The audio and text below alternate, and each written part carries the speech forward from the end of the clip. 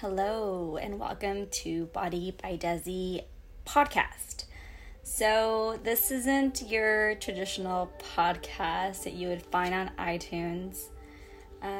Not that I'm not going to try to do that. I am going to try to do that, but I'm just getting started. This is our first podcast. I'm trying to launch this off the ground. So, for now, I'm just going to store them on my website for you ladies, and we'll take it from there. So like I said, this is our first podcast, and I wanted to do this because if you follow me on Instagram, I'm sure you've come across my stories where I talk and I talk and I talk and I rant and I share. And so many of you have reached out to me, and you'll send me messages like, I feel like you're talking to me. I feel like we're having a conversation, or that really resonated with me, or I really needed to hear that today. And, the Instagram stories don't stay there forever. They go away. So I thought, how cool would it be if I recorded some of these discussions or topics, talks, whatever they may be, rants, and save them somewhere for you to be able to listen to them. And we'll identify different topics so that if it's something on your mind or heavy on your heart that day, hopefully you'll find a topic that you can connect to on my website, and you'll listen and it will help you. So that's what I hope to do with this. But before we dive into all that, I want to use today's first podcast as an opportunity to just introduce myself, to tell you a little bit about who I am, what I do, and why I do what I do. And I think it's really important in my line of work, when I'm really trying to help women transform and create a healthy and happy lifestyle for themselves.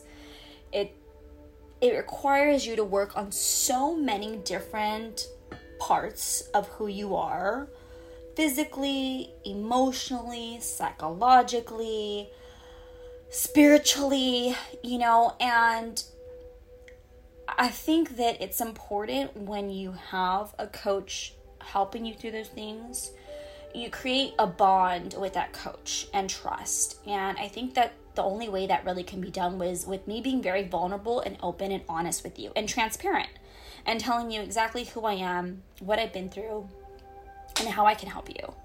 So with all that being said, I'm going to just kind of go back in time a little bit, take you down my timeline of my life.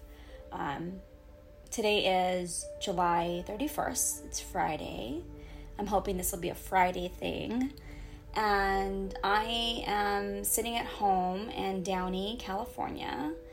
And I'm looking out of my backyard, and I see my home gym and green grass and my kids' swing set. And I'm kind of in disbelief that this is the life I get to live, that I get to work out every day, which I love and allows me to be so healthy and strong. And my kids get to be home with me and play, and I get to help them and watch them grow. And what a blessing that this is the life that I get to live today. But it hasn't always been.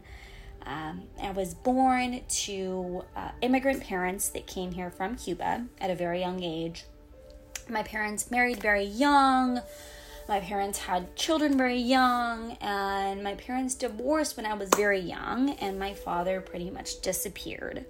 So I am a fatherless child, fatherless woman, and I've never had my dad around for longer than weeks at a time in my life, and we don't have a relationship, and it's been really hard for me for many years. I think I'm now finally at a place where I've made peace with that part of my life. And that'll be a topic for another day. But as a child, My mother had to work a lot to support us. I have two sisters, two older sisters. I'm the baby of the three girls. So in order to care for my sisters and I and to provide for us, my mom worked a lot. She was a housekeeper. And I spent my summers cleaning homes to help her because that's what we did. And we were obligated and expected to help and to clean, and that was what our life was. And my mother provided for us very well. I never went without. I always had what I wanted, what I needed. But because she worked so much, I was also very, very desperate for attention and her love. And it's something that I've always really worked for. Is I wanted to make my mom proud. I wanted to make my mom see me. I wanted to be significant to her, and I think it stems from that lack of having her around. And even when I did have her around, a lack of feeling like I mattered. So it caused a lot of challenges for us over the years in our own relationship. Again, that'll be another topic down the road. But we're still working on that. You know, I like to believe that I have a very nice, healthy, happy relationship with my mother, but we still have good and bad days all the time. So, that was a little bit of that. As a child, I was a victim of childhood sexual abuse. It was a family member. It went on for many years. Molestation, rape, and it really set the tone for my life for a very long time. It essentially fucked me up really, really bad. And it caused so much trauma in my life. Another topic we'll face one day and talk about on here, but it caused so much pain and trauma that I did not know how to deal with. So in my teen years, I became very depressed. I became very dependent on medication. I was hospitalized several times for mental health. Eventually that led to substance abuse. Eventually that led to just no self-love, no self-value, no understanding of what real intimacy was, and just years of all sorts of self-sabotage and pain that occurred. And then at the age of 18, I got pregnant with my older son, Sebastian, who's 14 years old now. I can't believe that. And his father did not want to be a father, and he decided to be absent.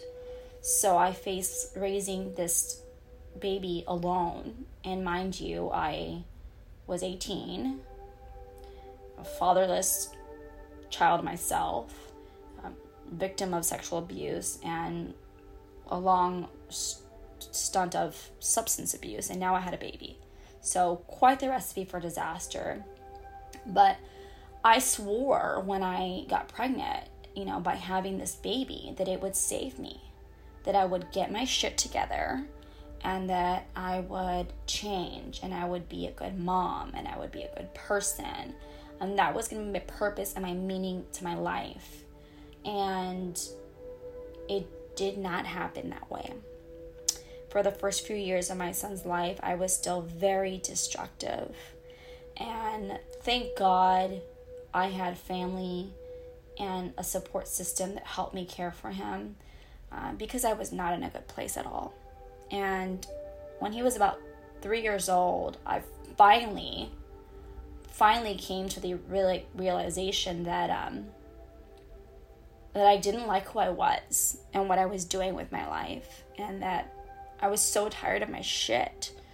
I was so tired of being a bad mom, and I was so tired of finding and making excuses for myself because I had a bad life, and I was just so tired of this shit, and I wanted more. I wanted to be better. So I started trying to change my life, small steps. I changed career paths. I met a new guy who was great, and I started working out and trying to learn how to cook, and I was trying to piece my life together. And then I had my second son. My second son was born, Jordan, who's going to be 8 years old. He was born premature, and although he was planned, and although I thought I was ready to be a mom this time, and I thought I had it all figured out, I was not ready for a sick baby. And it was one of the hardest experiences of my life to care for my child, who was so sick for the first 2 years of his life. You plan and you hope and you wait and you wish, and there's all this joy that goes into delivering this child and bringing this baby home, and I couldn't do that because he was sick. He had to stay in the hospital for a month, and then when I brought him home, he was just not a regular baby. He had all these medications and all these machines and all these tubes and all these treatments and all these appointments, and it was just like, I felt like I couldn't get a break. I felt like it felt impossible, but I had to do it. I had to care for this baby. I loved my baby. I wanted my baby to be healthy, and I did anything and everything I had to do to care for this child, and it was such a big life-changing experience for me. It really opened up my eyes. It really just kind of kept kicking that healthy lifestyle into overdrive and really wanting to create change and be better. Really wanting to be better for my kids more than anything was what I wanted. And shortly after that, I came to the realization that the one thing I knew without a doubt was that I wanted to find a way to help other women who were in similar situations as I have been. I wanted them to feel supported and loved and not alone, and I wanted to help them find hope. And that's what I set out to do. And there's been a lot that's happened between then and now, but ultimately it's led me to where I am today, which is I'm a personal trainer, I'm a health coach, and I help women try to create their happy and healthy lifestyle through a series of different things that we do together, whether it be mindset, nutrition, physical activity. Ultimately, it's just really trying to be their support system while they try to strengthen themselves.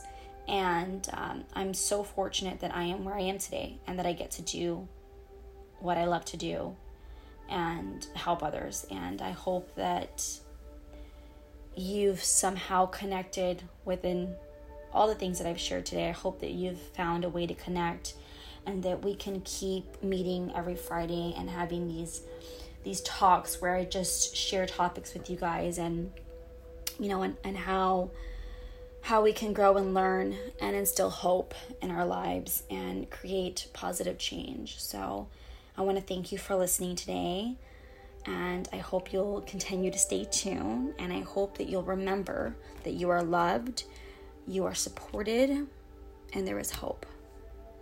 Bye for now.